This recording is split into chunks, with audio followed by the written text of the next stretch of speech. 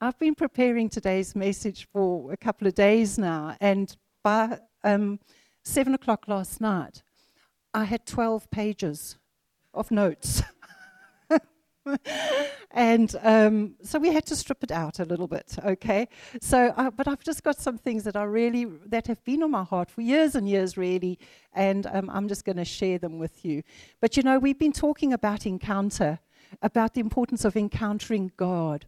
And we've given some examples. Chris, if you weren't here last Sunday, I'll tell you what, I'm not just saying it because Chris is my husband, but last Sunday's message was awesome. It was brilliant. If you didn't hear it, go to the app, go to the website, and listen to last Sunday's message. Sunday before, I tried to do it some justice, but we covered a few of the examples of people who had an encounter with God, and we saw the woman at the well. Do you remember the woman at the well? After one encounter with Jesus, this woman, this Samaritan woman, who was opposed to the Jews, but this Samaritan went from religion to relationship. Just like that, in an instant, after an encounter with Jesus. She went from penitence to acceptance. And she went from shame to fame. I mean, come on. How Pentecostal is this so far? Okay, but it's good. It's good. It's got a rhyme and there's got to be an alliteration. Okay, but she went from penitence to acceptance. Okay, we saw Zacchaeus, the chief tax collector. And what did he do? He positioned himself for that encounter with Jesus. He positioned himself. The woman with the issue of blood, she pressed in to Jesus. Even though he had a busy schedule and he was on his way somewhere else, she pressed in. She was desperate for that encounter with Jesus. So just in that short intro, there are 3 different people, different backgrounds, different gender, male, female, some rich, some poor, some well, some ill, some ashamed. Each of them with different needs, different backgrounds, different circumstances, yet each one of them had an encounter with Jesus. Each one of them. And their lives were changed for eternity. And I'm just going to jump right in. So 15th of September 1991, I had the same kind of encounter with Jesus. And I know that there are many people in this room who too have had that encounter with Jesus at some time in their life. But the 15th of September 1991, I walked into this big church in South Africa, in Pretoria, and I encountered Jesus. I thought I was attending my daughter's water baptism. I had no understanding about Christianity. I had no understanding about God. Nothing. I had no Christian background. My daughter was getting water baptized, and I went to her water baptism. But I was shocked when I walked into this building. There were about 5,000 people, and they started worshiping God like we did this morning. And I remember walking in that place, and it was like I walked into a wall, in a good way. I walked into a wall. I had never experienced something like this in my life ever before. I had no idea what it was. I had no idea, but all I know is that probably for the next 2 years, I bawled my eyes out. And I still, to this day, a bit like Jeremiah, the weeping prophet, I cry a lot. But I encountered Jesus. I had no intention of becoming a Christian. None. But God had other plans. And that day, I experienced Jesus Christ. I received him as my personal Lord and Savior. I had every misconception about what Christianity is all about. I had no idea. But that day, my life changed. My whole life changed. My vision changed. The direction of my life changed. I had been going in one way, and suddenly I went in a different direction. Everything about me changed. It's like the Apostle Paul talks about it, that we've been translated from the dominion of darkness into the kingdom of the Son of his love. From darkness to, it's like someone turned the light on. That was my experience, and I know a number of people here have experienced that same thing, where my heart changed, my vision changed, my life changed. And the guy that was preaching that message that day he's dead now, he's with the Lord. It was Pastor Ed Rapert from Hatfield Christian Church. That's where I got saved. And he was preaching a message that Sunday night on the 15th of September about Paul's Damascus Road experience. I had no idea who Paul was.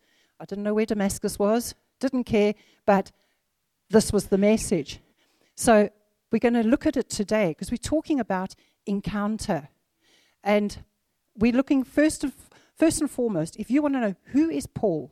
Okay, so if I say Paul or Saul, don't worry, it's the same guy, okay? Paul was initially known as Saul of Tarsus.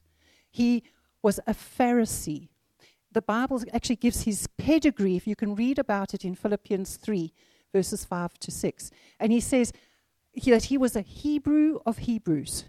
Like, what does that mean? I'm a Hebrew of Hebrews. In other words, he was a Jew of Jews. You know, if you had a Jew, he was more devout. He was a Jew of Jews. He was a Hebrew of Hebrews. He thought that he could live this life in a certain way, adhere to the law, the strict law, and that would get him into heaven with God. That's what he thought. He was a Pharisee. He studied under a guy called Gamaliel, who was a Pharisee. And these Pharisees are just religious leaders. Okay, that's what they are, religious leaders. But Saul, was an educated guy. This guy's not a crackpot. You know what I'm saying? He was an educated man. He could speak 3, maybe 4 languages. He could speak Aramaic, he could speak Greek, he could speak Hebrew, and maybe even Latin. Not sure, but he was in Rome. So possibly he spoke Latin. But he, as a Pharisee, knew the law inside and out. And this guy, Paul, went about having Christians arrested, thrown into prison, families were separated, and he thought he was doing God a service. He thought he was doing God's will by having these Christians persecuted. In fact, the first martyr in the Bible is a guy called Stephen. And Stephen was a man, the Bible describes him as a man full of faith and full of the Holy Spirit. This guy was a power, he was one of those power guys. Stephen, man full of faith, full of the power of the Holy Spirit. God was using him with signs and wonders and miracles. And along comes Saul, and Stephen was arrested. And Saul was consenting to his death. Stephen was stoned to death. It's a horrific death, to be stoned to death. And Paul, was consenting to his death. He was agreeing. This guy deserves to die for his faith. He deserves to die. So he thought he was doing God a favor by persecuting Christians. So now we're going to pick it up in Acts chapter 9. We look at Saul. He's just been consenting to the death of Stephen. Then it says, then Saul, look at this line, still breathing threats and murder against the disciples of the Lord. I mean, do you know what it's like to hear somebody breathing murder? I don't know, I can't do it. Praise God, I can't. But breathing threats, having that threatening breath coming out. In other words, he was speaking like murderous threats against the disciples. But he went to the high priest, this guy, Saul, and asked letters from the high priest to the synagogues of Damascus, so that if he found any who were of the way was the first name given to Christians in the Bible, the way, and I love it because it shows that there's more than just a talk. There's a way. You know, us believers, we've got a way about us. I mean, it can wind you up if you're not one of us, but we're of the way. Jesus said, I'm the way. We're of Jesus, the way, the truth, the life. But he found any who were of the way, whether men or women, even if you're a woman, it didn't matter, he might bring them bound to Jerusalem. He's going to throw them into prison. Verse 3, as he journeyed, he came near Damascus, and suddenly a light shone around him from heaven. Bearing in mind, this is now New Testament. Jesus has already died on the cross, okay? He's risen from the dead. And suddenly a light shone around him from heaven. And so Saul, he fell to the ground. And he heard a voice saying to him, Saul, Saul, why are you persecuting me? But he wasn't. He was persecuting the church. But this voice comes and says, why are you persecuting me? And Saul says, who are you, Lord? And the Lord said, I'm Jesus, whom you are persecuting. It is hard for you to kick against the goads. It's hard for you to kick against the goads. So he, trembling and astonished, Saul was worried. He said, Lord, what do you want me to do? What do you want me to do? And the Lord said to him, arise and go into the city, and you'll be told what you must do. And the men who journeyed with him stood speechless, hearing a word, but seeing no one. Then Saul arose from the ground. He was still on the ground. And when his eyes were opened, he saw no one. He was blinded. He was literally blinded by the light. But they led him by the hand and brought him into Damascus. And he was 3 days without sight, and he neither ate nor drank. There's so much in there. In other words, he sat in blinded silence for 3 days after this encounter. Saul had an encounter with the living God, with Jesus himself. And I just want to pull out some bits from this account. Firstly, he repeats this account. He talks about it in Acts chapter 22. So if you want to, you can make a note. You can read about it in Acts 22. He also talks about it in Acts 26, where he relays the account of what happened to him here in Acts chapter 9. And we read in Acts 22 that this event happened at noon. So it happened at midday in Damascus, which is a desert region. It's hot. It's very sunny. But a bright light blinded him.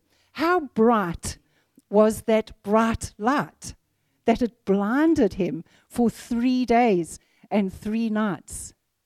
And I love the fact that Jesus says to him, Saul, Saul, twice. He calls him Saul, Saul. And I think it reminded me of when Jesus was calling Martha, Martha. Do you remember in the account of Mary and Martha, when Martha was distracted with much serving, but Jesus is talking to Saul, and he's saying, Saul, Saul, yeah, give me your attention. He's trying to get his attention. And Saul's first response is, who are you, Lord? Who are you, Lord? And he says, I am Jesus. In biblical times, the name Jesus was quite commonplace. It was quite a common name. But Saul knew which Jesus this was. There was no doubt. He realized in that instant that Jesus was alive. What an understanding. What a revelation. But he says, who are you, Lord? And the first thing that happened to him, and I think to many of us, when we first encountered Jesus, who are you, Lord? Let's find out, who is he? Who is he? And in the light of who he is, who am I? Who am I? That's secondary, though. It's first about, who are you, Lord? I looked up what is the definition of an encounter. And it says it's to be faced with or experience something unexpectedly. To be faced with or experience something unexpectedly. And I think that's what happened to Saul. I think that's what happened to me. And I think that's what's happened to a number of you out there today. Okay, that we were faced with or experienced something unexpected. Paul experienced something completely unexpected here. He wasn't looking for salvation. He didn't want to know anything about Jesus. He was persecuting the church. He thought he was okay. But I love that word in verse 3. It says, but suddenly, things changed. For Paul, praise God it did. And in that moment, in that instant, that encounter with Jesus changed Saul, for eternity. In that account, we read that Saul fell to the ground. And at first I thought, maybe it was humility. But I think it was fear. It was absolute fear that he or surrender. It's just like, I give up.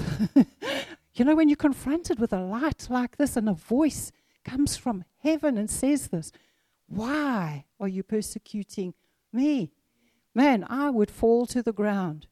Because in verse 6 it says he was trembling and astonished. He was petrified. And his next question, his first question is, who are you, Lord? The next question is, what do you want me to do? What do you want me to do? An encounter with God will always generate an action or a response. We cannot have an encounter with Jesus and then sit on our hands and watch the world go to pot. We can't. We cannot afford to do that. We cannot. This encounter that I experienced, that you've experienced, that Paul experienced, wasn't just for him. It was for all of us. It has an impact. An encounter with Jesus has an impact. There's an outworking. And I love the fact, that word that Chris had about being present where you are. That this is the day. Let's be present where you are. And I was thinking about that in terms of this message. Jesus doesn't give Paul the whole picture. He just says, go to the city, and what did he say? Go into the city, and you'll be told what you must do. God doesn't give us this map. He doesn't tell us, well, this is what's going to happen in the rest of your life. No, he gives you, his word is a lamp unto our feet and a light unto our path.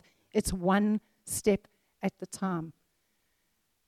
So Paul, and this Paul is the guy who landed up writing 2/3 of the New Testament. He wrote 13 books of the New Testament. And he had a revelation. His emphasis was that he had a revelation on the spiritual understanding of the new birth. If you want to know anything about being a new creature in Christ, go read 1 Corinthians chapter 5. Paul had this revelation about life in the Spirit. Read Romans 8. You know, come on, there's so much, but he wrote so much of the New Testament. He's the guy that had this revelation that I'm a new creature in Christ. The old has gone, the new has come. And that little description that Jesus also said to him, he said, it's hard for you to kick against the goads. It's like, what's a goad? Is that like a male goat? No. What is a goad? A goad is a stick that would be used to sort of, if you wanted to steer oxen as a farmer, not that I'm a farmer, but they would use a goad to direct the oxen to go a certain way to till the soil. That's what a goad would be. So I've completely lost the plot. So the point is, it's hard for you to kick against the goads. In other words, resistance is futile. You might as well give up. You know what? You can resist as much as you like.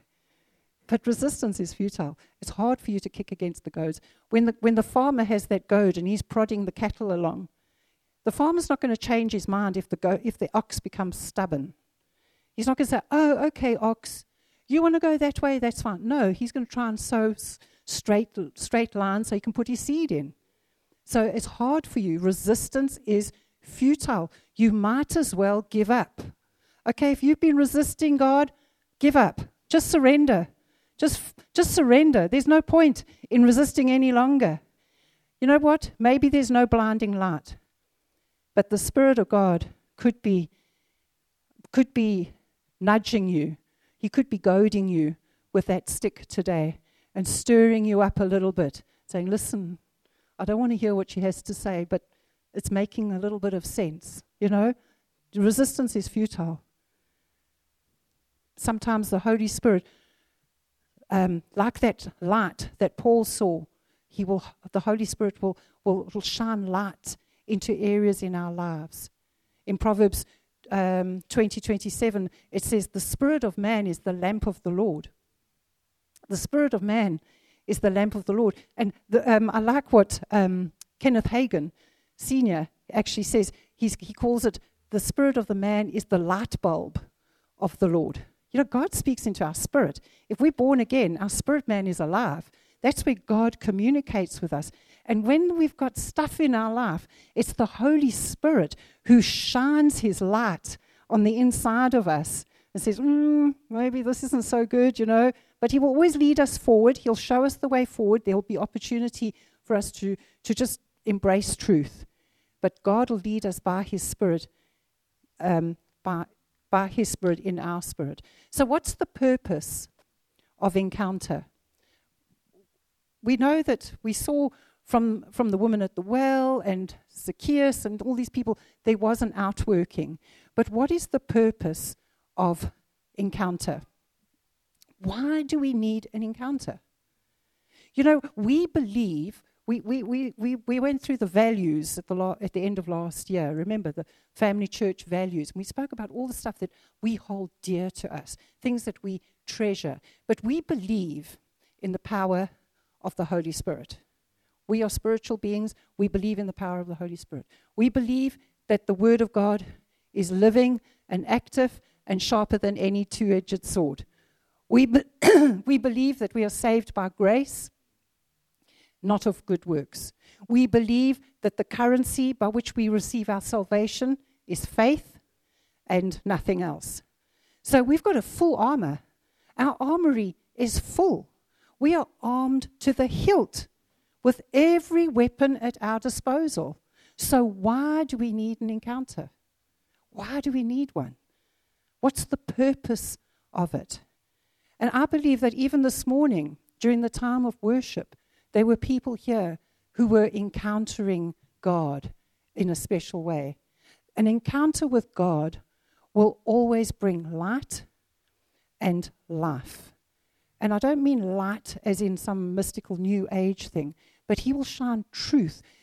All of God's ways are mercy and truth. And so if he shines his light in areas of your life, he will always come with truth, but it's always accompanied by mercy. He always shows us the way forward. So there's no need to get condemned, okay? If God is shining his light in an area of your life, there's no need to be condemned. So an encounter with God will bring you to the place where you acknowledge you're in a place of safety where you can be totally honest about yourself before God. There can be this total freedom before God. You don't have to wear a facade. You don't have to wear a mask. You can be naked and vulnerable before him.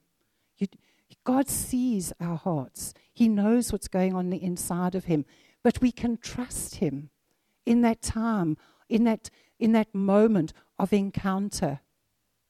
And once you've encountered him, you will have a greater understanding of his grace, of his mercy, of his kindness. You'll have a greater understanding. I think of it like this. You know, I know maybe it's only me, but I don't think I'm alone here. But some people experience rejection. Okay, just feel easily quite rejected. And now you can go to the Bible and you can read in the Bible, which says in Ephesians that I'm accepted in the beloved. I'm accepted in the beloved. That is truth. In Christ, I am accepted. So I believe by faith that God accepts me. By faith, I believe that God accepts me. And what can happen is when I can read that scripture, the Holy Spirit can breathe his life into that word. And that word can become a rhema word for me. So I can say, I feel rejected. I feel this way. However, God's word is the higher truth, and he says, I am accepted in him. I am accepted in Christ. But what happens in an encounter situation is that we have an experience of that acceptance in a more tangible way. Now, I do want to quantify that statement. We don't need an encounter to establish every truth. Okay, very important. We believe the word of God by faith. We believe it by faith. But there are times in our life when we need that personal encounter with God about a situation. And I thought about it. I thought about it. It's a bit like Zoom. Oh, man, that was awful, wasn't it? During lockdown, during COVID, and you're looking at Zoom. And now you've got all these little faces on the screen in front of you, and we're engaging. No two people can talk at the same time. Breaks up, and you go, sorry, I didn't hear that. And it's awful. It's one-dimensional. Everybody's faces looked flat, not fat, flat, okay? They were all looking flat. And it was just so cold. Even though, you could try and make it light and fluffy and make jokes and do fun things on Zoom. But it was just okay for a season. Praise God for technology that brought us through that awful time with COVID. But once restrictions were lifted, we were able to see each other in person again. 3D, like I can see you in 3D again. And so it is. That's what an encounter with God is like. We read the word. We have the Holy Spirit who enlightens that word to us. But in an encounter, we experience, there's more of an experiential outworking. And we're not looking, please hear me, we are not looking for some new extravagant move of God. No, I lie. We are looking for any extravagant move of God. I'm sorry, I take that back. But we're not looking for something mystical, and now we're after the next move of God. That's not what we're after. But there needs to be something tangible in what we're believing. Why? Because there's just something about God's presence. There's just something about there's nothing better in this world. I love my husband dearly, but the presence of God is better. I'm sorry, and he knows that. God comes first.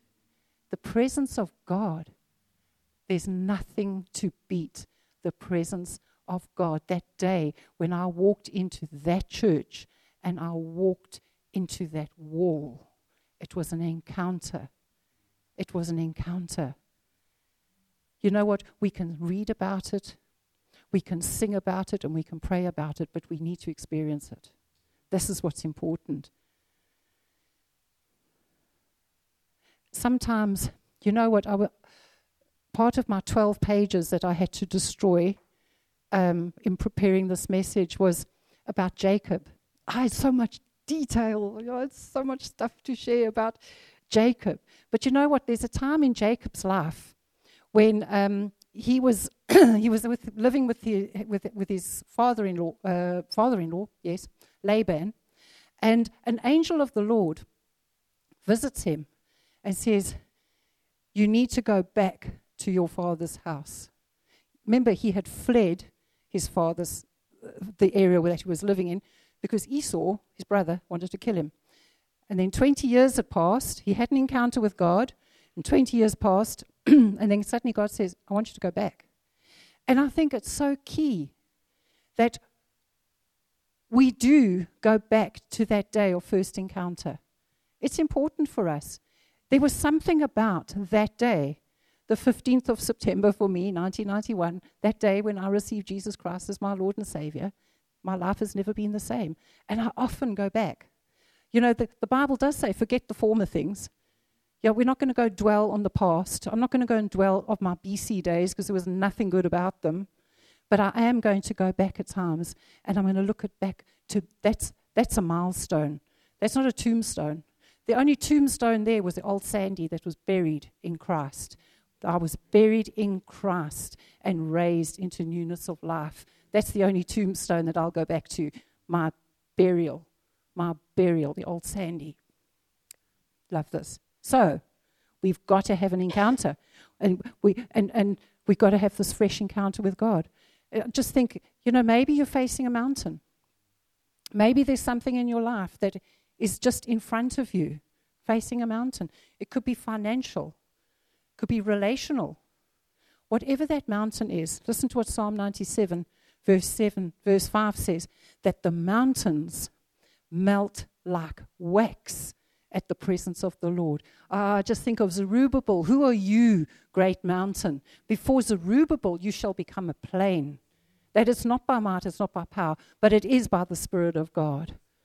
Before Zerubbabel, you shall become a plain. The mountains melt like wax at the presence of God. And we're not negating the importance of the Word, standing on the Word, but somehow the presence of God solidifies His promise. And when we can be in His presence, it's like we get a different perspective. It's like we get a heaven's perspective. Suddenly our mountain doesn't seem so big anymore. When we start focusing on who God is, how big He is. Man, this is a mountain before Zerubbabel, before Chris, before Sandy, before whatever, insert your name, before my name, you shall become a plain in Jesus' name. So if you're facing that mountain, start getting into God's presence. Before God, the mountains melt like wax at the presence of God. Maybe you're lacking joy. Maybe you're feeling depressed. Maybe you're feeling a little low. Maybe you've got some needs. Psalm 16 verse 11 says, in your presence is fullness of joy. Not half measure, fullness of joy. And at your right hand are pleasures forevermore. You need something from God. You have a need, get into His presence. Man, in His presence is fullness of joy. At His right hand are pleasures forevermore. Maybe you need direction. Maybe you need an encounter. There's the scripture in Exodus 33 that says where Moses said to God, if your presence doesn't go with me, I'm not going. If I need your presence in my life. Maybe you're feeling weary. Maybe you're feeling tired, worn out. Acts chapter 3 verse 19 says, repent and be converted, that times of refreshing may come from the presence of the Lord. Yeah, that's all I want. I just want more of God in my life. We sing this song, you're all I want. You're all I've ever needed. Help me know you are near. That's the tangible presence of God that we're asking for. You know what? Our desire for an encounter with God can come from a sense of dissatisfaction and discontentment with where we're at. That's where I'm at. My desire for encounter comes out of a sense of dissatisfaction. I'm not satisfied with where I'm at. There must be more than this. Come on. I don't want to play churchy church. You know, I love church. I cannot live without church. We eat, sleep, walk, talk, dream church. Not just church for church's sake, people. You know, you're in our hearts, you're under our skin in a good way. Okay, you're getting under my skin, but in a good way. We love the church. We love it. But there's got to be more than this. I don't want us to just come here, set up, make tea, make coffee, do kids' church, send an email, send a text message. There's got to be more than this. There's got to be more than this. I am hungry. Who's hungry for more? For more. Then let's do something about it. Allow your hunger for God and His presence to generate pursuing power in you. Allow that hunger. I'm hungry. It's generating a pursuing power to chase after God, to chase after the things of God. You know, we are not those who draw back to perdition. What does that mean, to draw back to hell? No way, Jose. We are not those who draw back to perdition, but we are those who push forward, who push in. We are pressing in. We're chasing after God. You know, out there in the world, there's a thing called storm chasers. Storm chasers. There are these people who deliberately pursue severe weather phenomenon.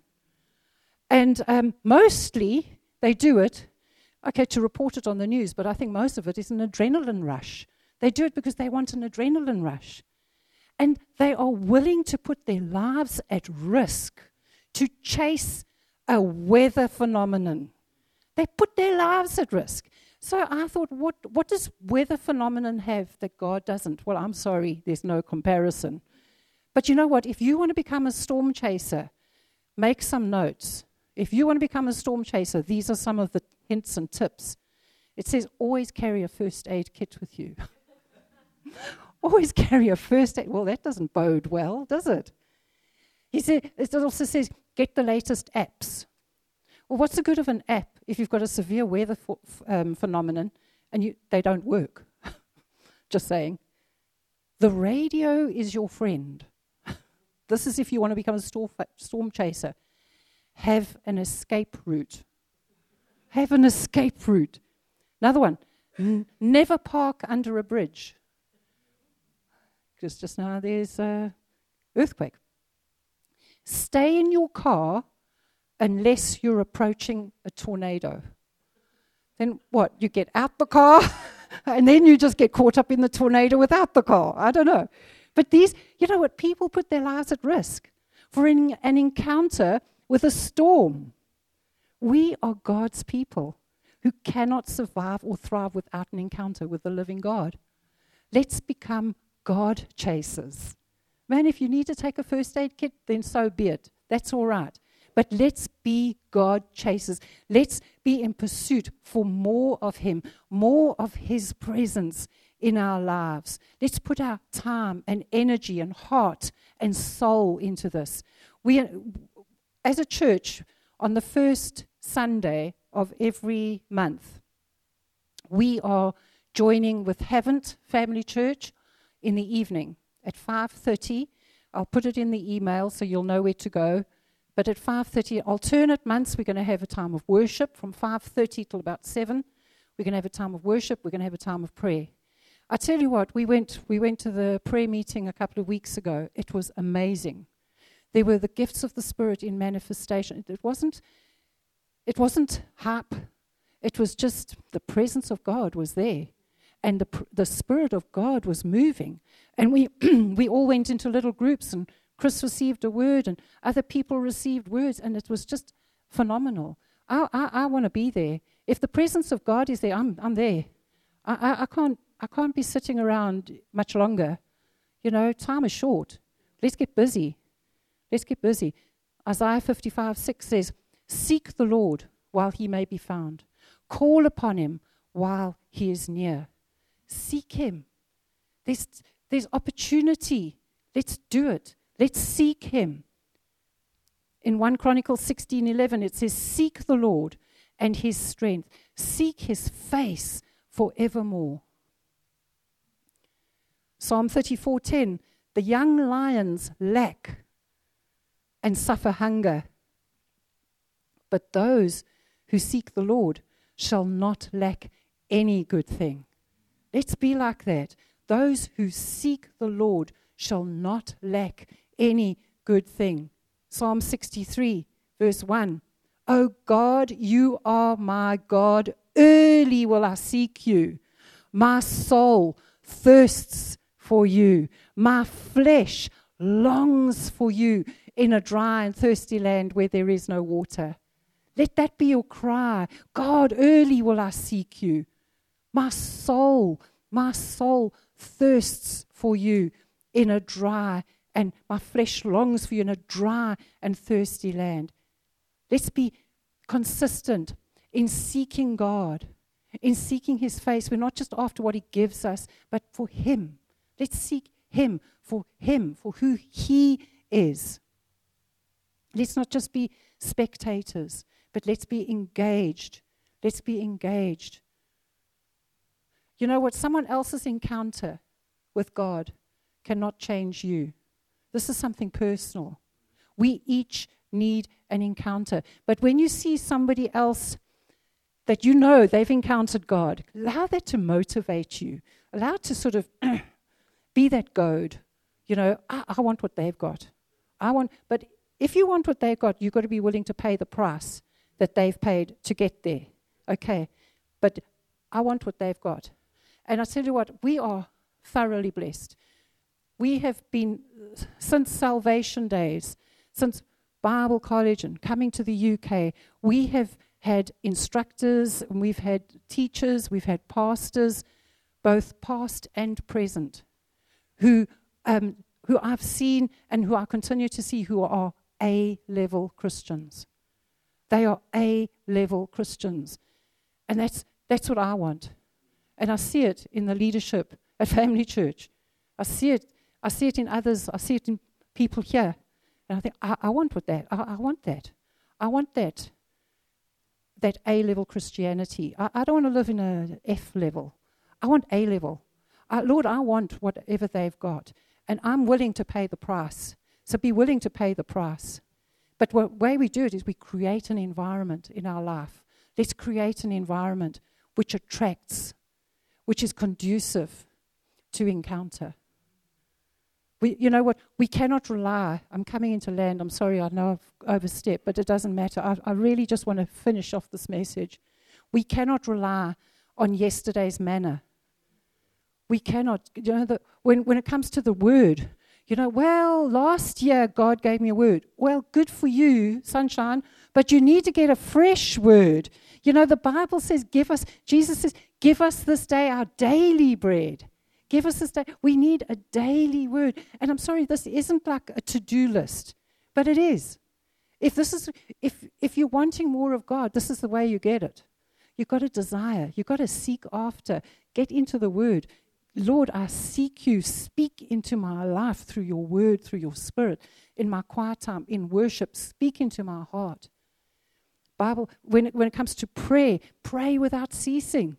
Pray without ceasing. When you're in the car, when you're in the shower, when you're cooking, when you're ironing, when you're working, whatever you're doing, pray. Pray. Just keep praying. Just keep praying. Just keep those rivers flowing.